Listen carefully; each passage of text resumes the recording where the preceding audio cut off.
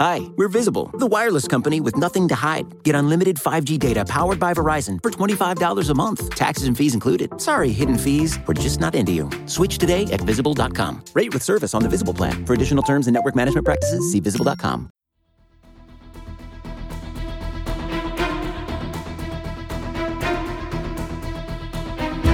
Hello, Bleeding Green Nation, and welcome back to another edition of Eye on the Enemy, powered by SB Nation and Bleeding Green Nation. I'm your host, John Stolnis. You can follow me on Twitter at John Stolnis. And coming up, we're going to go inside the NFC East. Every week, we're going to talk to a newsmaker, or we're going to talk to someone who covers one of the teams inside the NFC East to give you a little bit of an insight into what their plans are here this offseason, whether it be the draft, whether it be free agency. And we're going to look at the Washington Redskins this week because they are a very interesting team.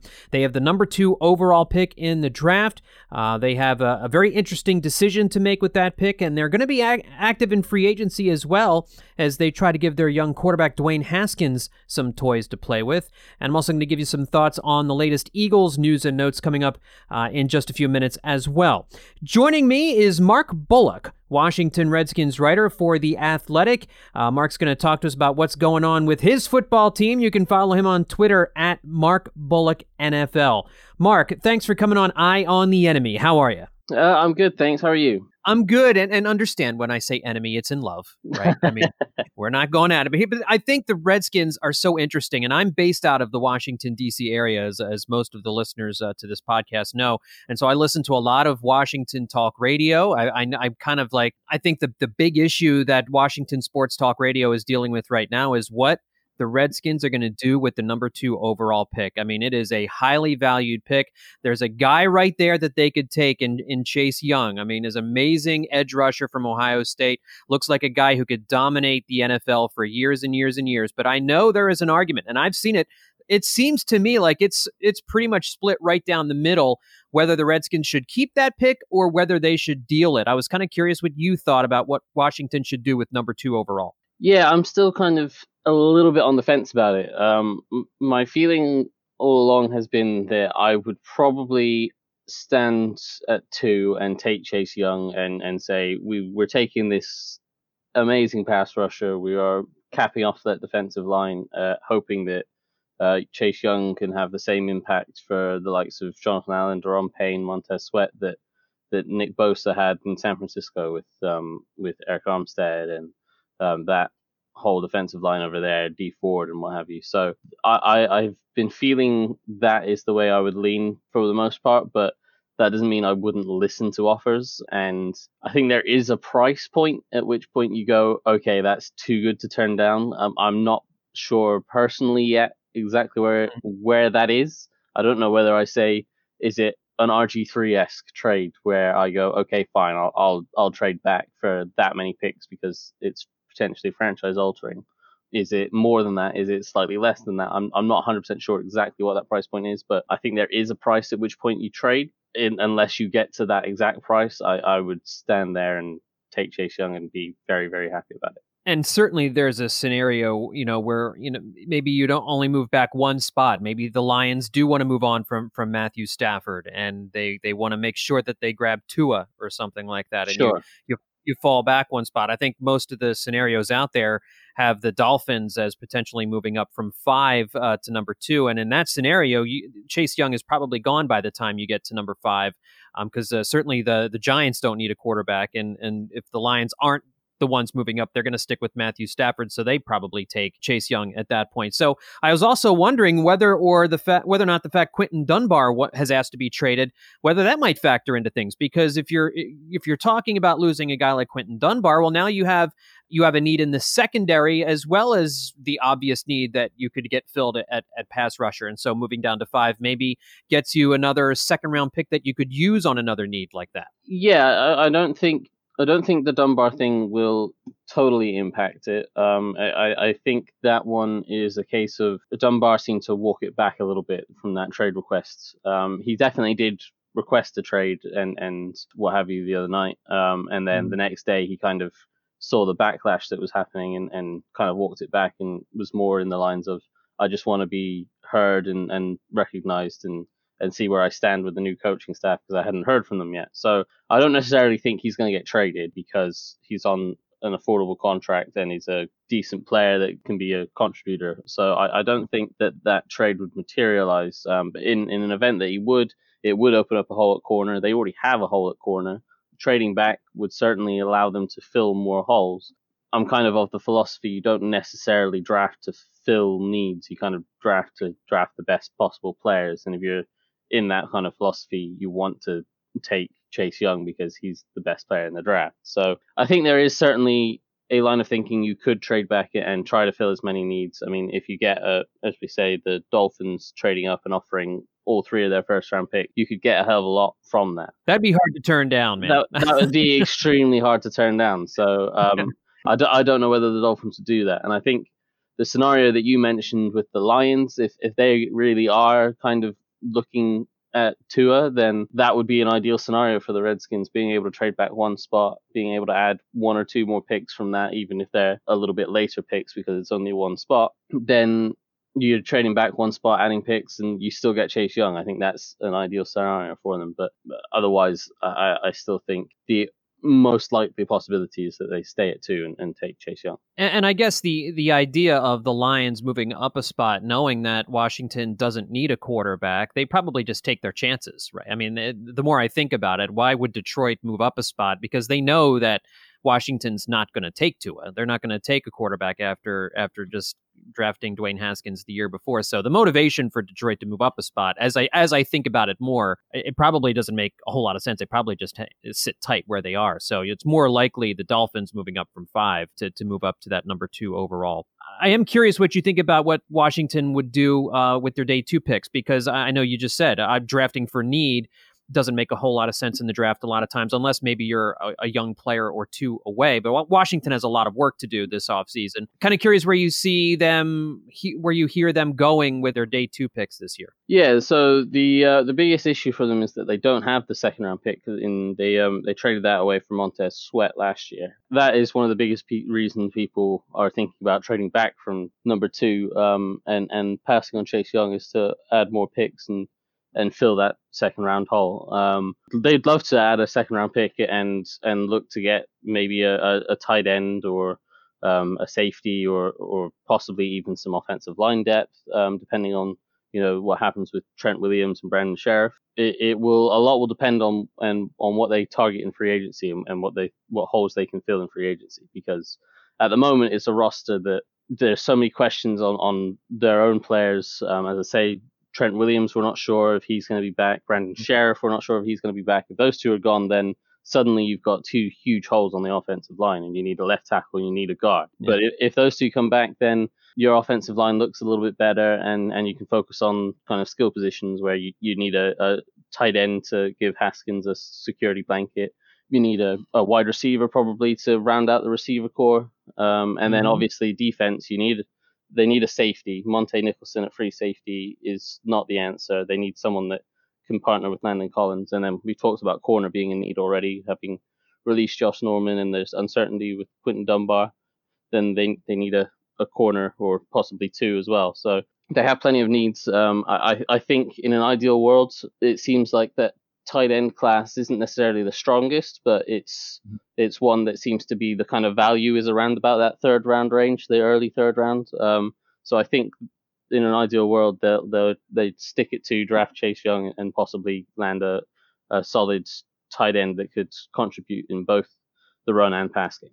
But one of the areas they did get right last year was wide receiver. McLaurin and Sims are 2 really good young players. Obviously, they let Paul Richardson Jr. go this week, and you mentioned Josh Norman. So definitely some hole, at least one hole to fill at wide receiver, and a secondary that's going to need some revamping. But we're talking about all this, and the team still does not have a general manager. I mean, they're getting ready to engage in free agency and in the draft, and wanted to get your thoughts on the fact that Washington, it seems like they're about to go through all this without somebody, at least without a person with the title of GM next to their name at the moment. So how big a hindrance is it, or is this just kind of how it would have gone anyway, even if Bruce Allen was there?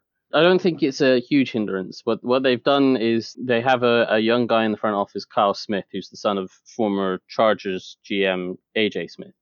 And he's run the draft the past few years, and they've had a pretty successful draft the past 2 or 3 years that he's been running it.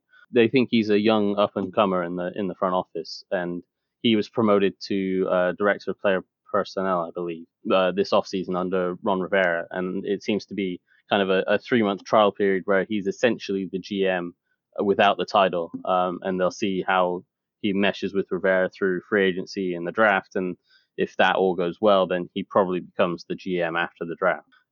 While they don't officially have a GM, it's going to be a thing where Rivera has kind of the overall power, and he's not going to report to any GM, but the GM role will be filled by Kyle Smith as he kind of looks to build the roster and add talent to give Rivera the resources he needs to build a winning team. You talk about Rivera, and obviously bringing him in as head coach, there's certainly a cachet that goes with his name among players in the league. And last week, you mentioned the fact Trent Williams, there's still some uncertainty over his future with the organization. It seemed last year like there was no way he'd ever wear a Washington Redskins uniform again. But there was reporting that he met with Ron Rivera, and I guess the speculation is that there's a possibility that Williams could return in 2020. What do you think the odds of that are? Yeah, I think it's increasingly likely. The main issues he had was he had a breakdown in trust with the medical team and the medical staff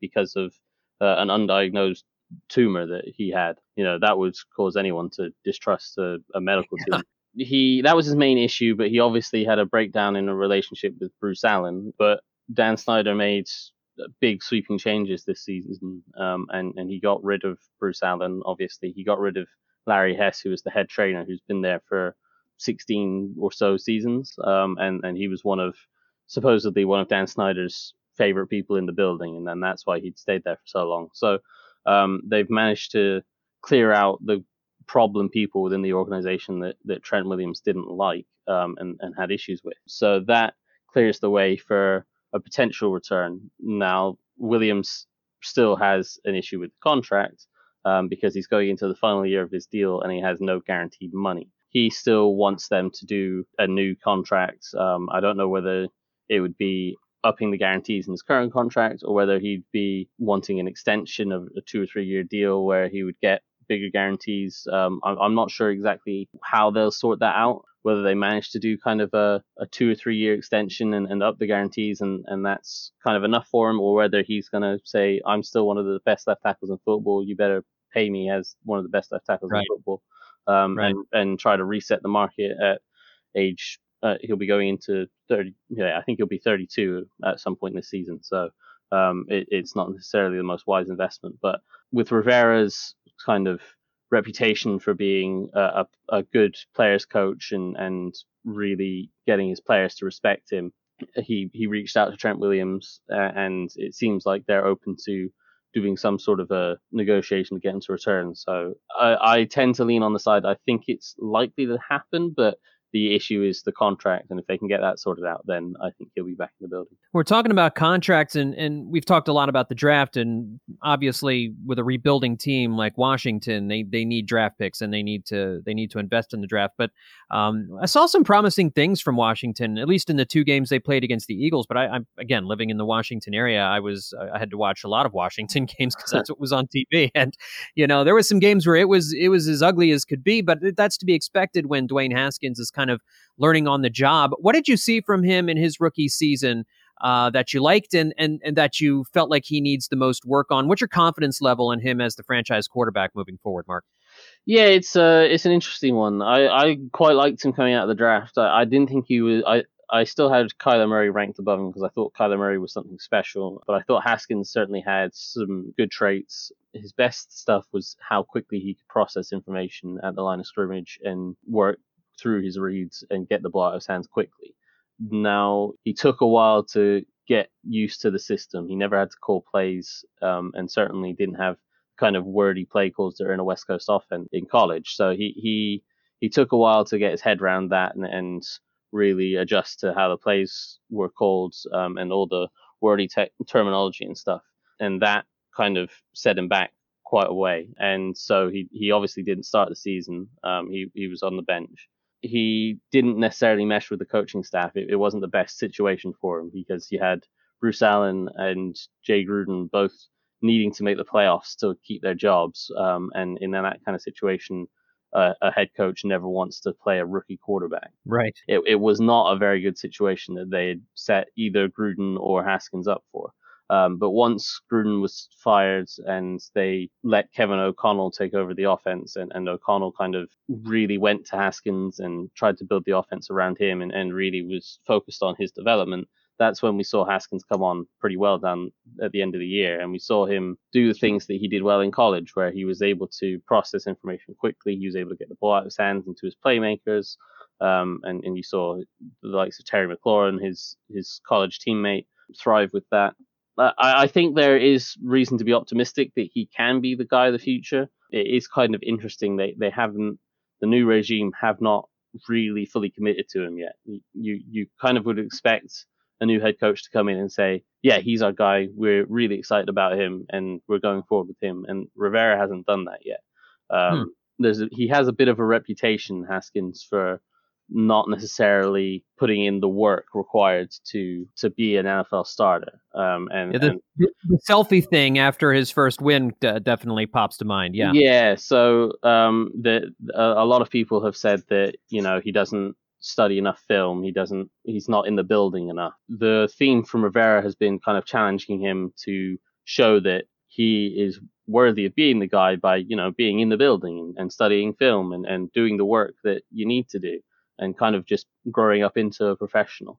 If he buys in and he does that, I think then he can work on a couple of flaws. And he has issues with footwork. His footwork can be very, very sloppy at times. That needs to be cleaned up, but I don't think it's something that can't be cleaned up. It just requires the work to be put in. And I mean, I can't speak to it personally. I don't know Haskins. I'm not in the building, so I don't know if he's someone that is putting in the work or isn't. I know there are certain players that will say he is, and I know there are certain sources that will say he isn't. So I think so far Rivera's kind of put that challenge out to him, and we'll see probably in free agency what kind of quarterback they sign to back him up. If they sign a guy that could challenge him for a starting role, that suggests that he's not quite put in the work that Rivera wants. But if they sign a guy that's like a clear backup, then clearly leaning towards he's putting in the work and we're comfortable with him being the guy going forward. Yeah, it was interesting. Free agency was my last question here for you, but I mean, obviously there's a guy like Teddy Bridgewater who's available and he's looking for a starting opportunity, and who knows what kind of a scenario a guy like Marcus Mariota is wanting to go to, and those guys have their drawbacks as well. But yeah, with Alex Smith still seemingly like he's not going to be ready to go by the start of next year, if at all, ever. Yeah. That will be an interesting decision Washington makes here in free agency, and we're getting, it's getting started here, and Washington has some needs, and they're going to fill a lot of those needs in the draft. But one of the rumors this week was the possibility of Greg Olsen coming to Washington, and you mentioned the fact that they might be looking at tight end to try and maybe add something like that in the third round. But free agency might be getting a veteran tight end like an Olsen might be the best thing for Haskins as well. Give him a security blanket, as it were. And so, what are you hearing about Washington's plans for free agency, players or positions they might be targeting there? The biggest question, as I say, is going into it is whether they have Trent Williams in the building and what they do with Brandon Sheriff. Because if they have those two, then they're able to go and target their actual needs rather than having to replace the big holes that those guys would create if they're not there. I think tight end is certainly a possibility that they could look to go after. Obviously, they were in on Greg Olsen, and he had the connections to Ron Rivera, so that made a lot of sense. They could go after one of the top tight ends on the market, like an Austin Hooper or a Hunter Henry.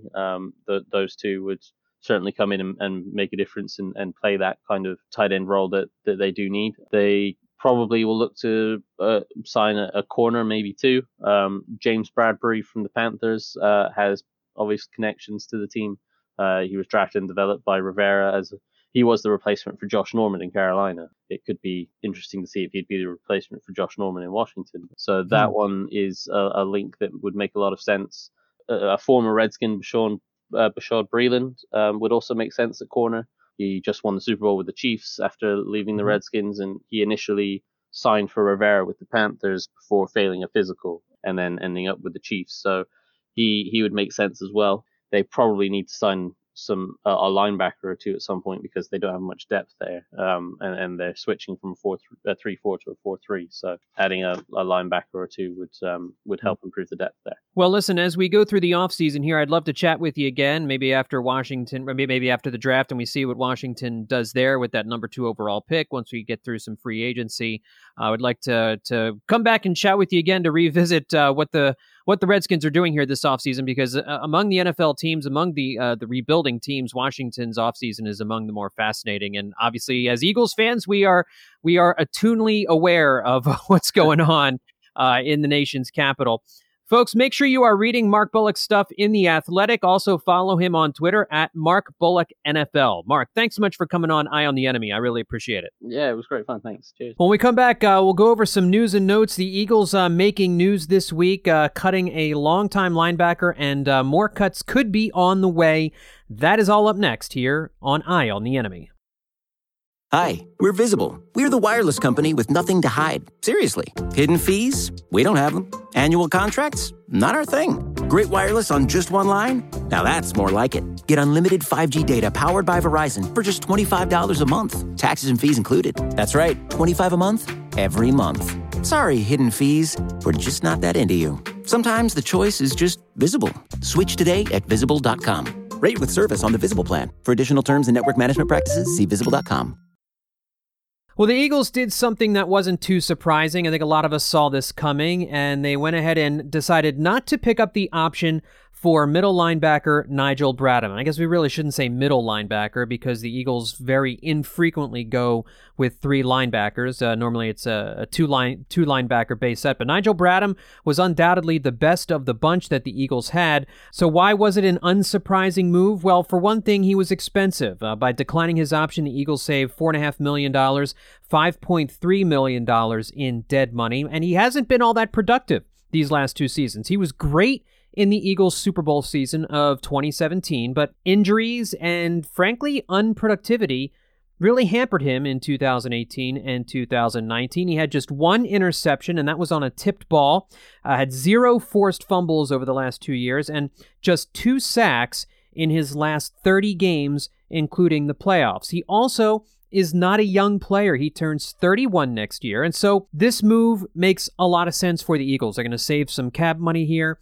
They're going to move on from a player and hopefully get younger at the linebacker position, more athletic at the linebacker position. This is one of those spots where, again, the Eagles don't invest a lot of capital into this position, but it is an important spot on the field. There's a reason you have linebackers, and they obviously need to have at least 1 or 2 good ones. And with Bradham going, the depth chart at linebacker is now scarce because Kamu Grugier-Hill is a free agent. More than likely, he's going to sign with another team. And so right now, the Eagles have these 4 linebackers under contract for 2020. Nate Gerry, TJ Edwards, Duke Riley, and Alex Singleton. You obviously are not expecting to put together a Super Bowl caliber defense with those 4 guys as your top 4 linebackers. And what's really discouraging about all this is it makes their decision to move on from LJ Fort in the middle of last season it makes it look like a monumental error in judgment. And it was a stupid move at the time. Remember, Fort was like the 3rd free agent they targeted last offseason. They got him early in the offseason. They signed him to a 3-year deal. They had plans for LJ Fort. And I don't know what was going on inside the room, inside the linebacker room, inside the defensive huddles and whatnot going on in training camp. But LJ Fort didn't play a single defensive snap while he was here. I don't know what Jim Schwartz and the defense was thinking. They just kicked him to the curb. He was scooped up by the Baltimore Ravens. He played so well for them, they signed him to a contract extension. Wouldn't you love to have LJ Fort on this defense right now? That's water under the bridge. They also got rid of Zach Brown, a guy they signed late last offseason, and he didn't do much while he was here, but I wonder how invested Jim Schwartz was in Zach Brown, given how they handled the LJ Fort situation. And so now where do the Eagles go at linebacker? There's lots of different ways they could go. They certainly could target a linebacker, most likely on day 2 of the draft. They're not spending their first-round pick on a linebacker. They could go after a linebacker with their second or third-round pick, but they also have a need at cornerback. They also have a need at wide receiver. They also have a need at safety. And the fact that, and they're going to need some with Halapoulivaati Vaitai leaving in free agency, or likely to leave in free agency, they're going to need a swingman offensive lineman that they might need to find through the draft. And so, there's a lot of needs. This team's got a lot of needs. They need to get faster in a lot of different places. They need to get younger in a lot of different places. But they may need to draft a linebacker in the second or third round. It's going to depend on whatever's there. Obviously, they're taking whoever could reasonably be considered to be the best player available in those spots. But I think that they are going to have to go out and get somebody in free agency to replace Bradham and Kamu Grugier-Hill. And there's a few names that are floating around there: Nick Kwiatkowski, AJ Klein, Blake Martinez, Devondre Campbell, Neville Hewitt, Corey Littleton, all guys who are potential free agent fits that would make some sense for the Eagles. I wrote a piece for BleedingGreenNation.com that's out where I outlined my 10 predictions for the Eagles offseason, and I predict that they're going to be signing Hewitt to some kind of free agent deal. And the main reason that I landed on Hewitt is that I don't think he's going to be terribly expensive. I don't think the Eagles want to spend big dollars on the linebacker position. And as we've seen in off seasons past, Jim Schwartz tends to go with guys he knows, and he has a little bit of a connection to Hewitt. Hewitt played for defensive line coach Matt Burke back when he was with the Dolphins. It always helps to know a guy, as we've seen with this team. Hewitt played the inside over the last couple of years, and so you're getting a guy who does know how to play inside linebacker in a 3-linebacker set. The other big thing is he's only going to be 27 next year. So he's young. He's not an aging veteran linebacker. He's somebody that you're going to be getting, hopefully, on the upswing of his career. He also is coming off the best season of his career last year. He had 3 sacks, intercepted 2 passes in just 12 starts for the Jets this past season. So he was a very good linebacker. He's going to be looking to cash in on a career year. And at 27 years old, his best may be yet to come. He's the guy that I would go after if I were Howie Roseman, but they're going to need to do something at the linebacker position in free agency. Now, who else could be cut? Nigel Bradham probably won't be the last guy. Malcolm Jenkins is in the final year of his deal. Obviously, the two sides were not able to get together on a contract extension during this past offseason or during the regular season. I don't know where the two sides are right now. I don't know if there's acrimony between Howie Roseman and Malcolm Jenkins. Malcolm, to his credit, came in and played last year because he wanted to take another run at the Super Bowl. But you can bet he's not coming back to Philadelphia on a hometown discount. They're going to have to come to some kind of arrangement. And the Eagles could decide, if they can't get a long-term deal worked out, that they could cut Malcolm Jenkins and save $4.8 million, $6.1 million in dead money. Now, that would leave a gaping hole in the secondary. That's another position you'd have to fill. Makes sense to me. You bring Malcolm Jenkins back. He'd be one of the few veterans I'd want to keep, because while he's not playing at the level that he played in 2017, he's still a damn good safety. They're probably going to lose McLeod in free agency. I would bring Malcolm Jenkins back because he's the quarterback of that defense. I think they need him. He's still effective.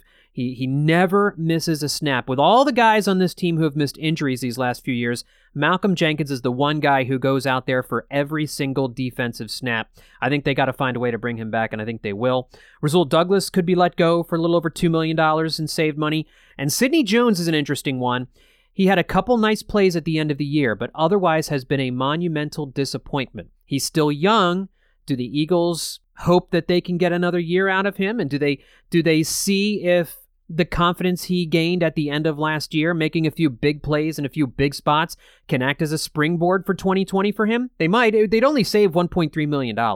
They're not on the hot seat to move him. So I think he probably stays. I think Rasul Douglas probably goes for $2.1 million. But again, those are not as big of moves as Nigel Bradham and Malcolm Jenkins. Now, the other thing to get into here is we're starting to get into some trade rumor stuff, and I want to caution people. And I have no inside information on the Eagles' thinking on this. This is just my speculation, but I've kind of, watching Howie Roseman work these last few years, knowing what we think the team is looking to do, get younger, and you're paying Carson Wentz a big money quarterback contract now. So you don't have as much money to spend on the other positions. You've invested in that quarterback. That bill is due now. And so they don't have a ton of money to throw around, which is why I don't think you're going to see them spend their draft capital very much this offseason. I think you might see them have to use a 4th-round pick to try and trade away Alshon Jeffrey, and I think that will happen. But other than that, I don't think they're going to make any big trades. I don't think they're going to move a 3rd-round pick or a 2nd-round pick, and I certainly don't think they're going to move their 1st-round pick. Even it's for 2 of the guys that have been mentioned in trade rumors this last week with connections to the Eagles, and that's Darius Slay, the cornerback for the Lions, and the great wide receiver for the Vikings, Stefon Diggs. Now, I would love, L-O-V-E, love either one of those guys in Philadelphia. They'd be perfect fits. But the cost in money and trade capital for Darius Slay and the cost in trade capital for Stefon Diggs, to me, is prohibitive. This team needs its draft picks. They need to keep as many of these draft picks as they can because they have to supplement this roster with young, cheap talent. It's not like in baseball where all they have is a luxury tax, and you can go over that number if you want to. The NFL has a cap.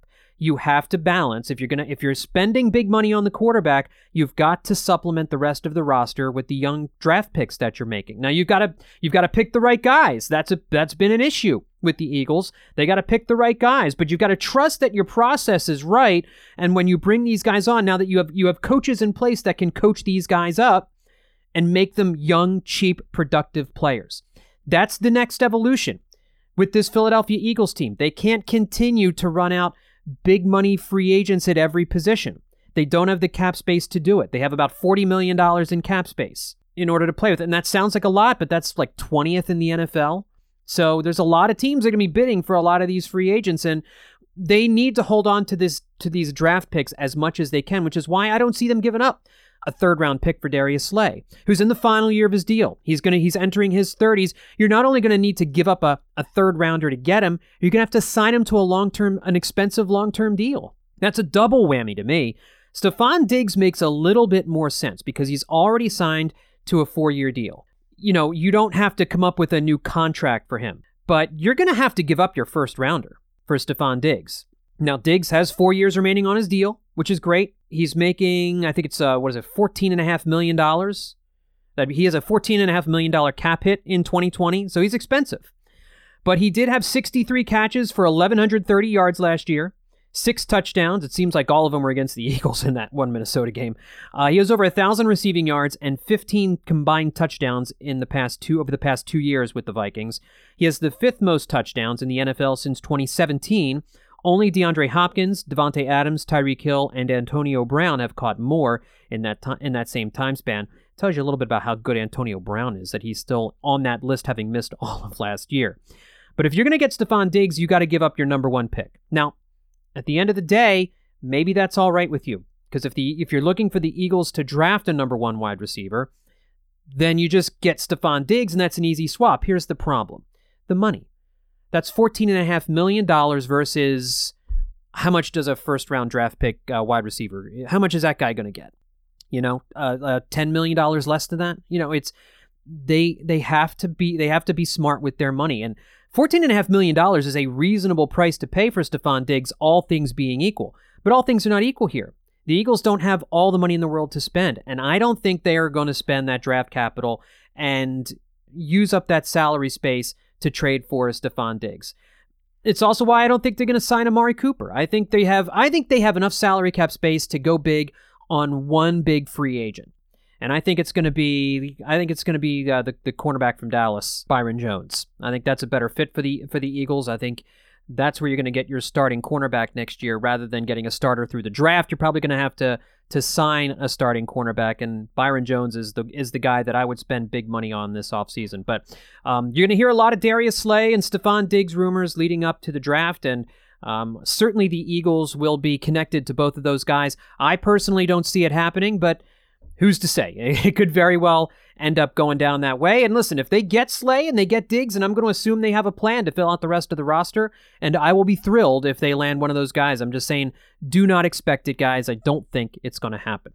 Well, that'll do it for this edition of Eye on the Enemy. My thanks to Mark Bullock from The Athletic for coming on and talking to me about his Washington Redskins. Folks, if you haven't done so yet, please go on to Apple Podcast and leave a 5-star rating and a review for this podcast, Eye on the Enemy. Let us know what you think.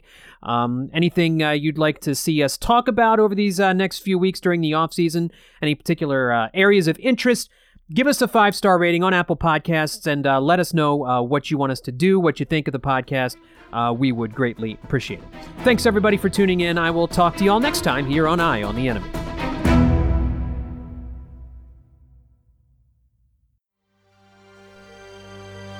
BGN. Hi, we're Visible. We're the wireless company with nothing to hide. Seriously. Hidden fees? We don't have them. Annual contracts? Not our thing. Great wireless on just one line? Now that's more like it. Get unlimited 5G data powered by Verizon for just $25 a month. Taxes and fees included. That's right, $25 a month, every month. Sorry, hidden fees. We're just not that into you. Sometimes the choice is just Visible. Switch today at Visible.com. Rate with service on the Visible plan. For additional terms and network management practices, see Visible.com.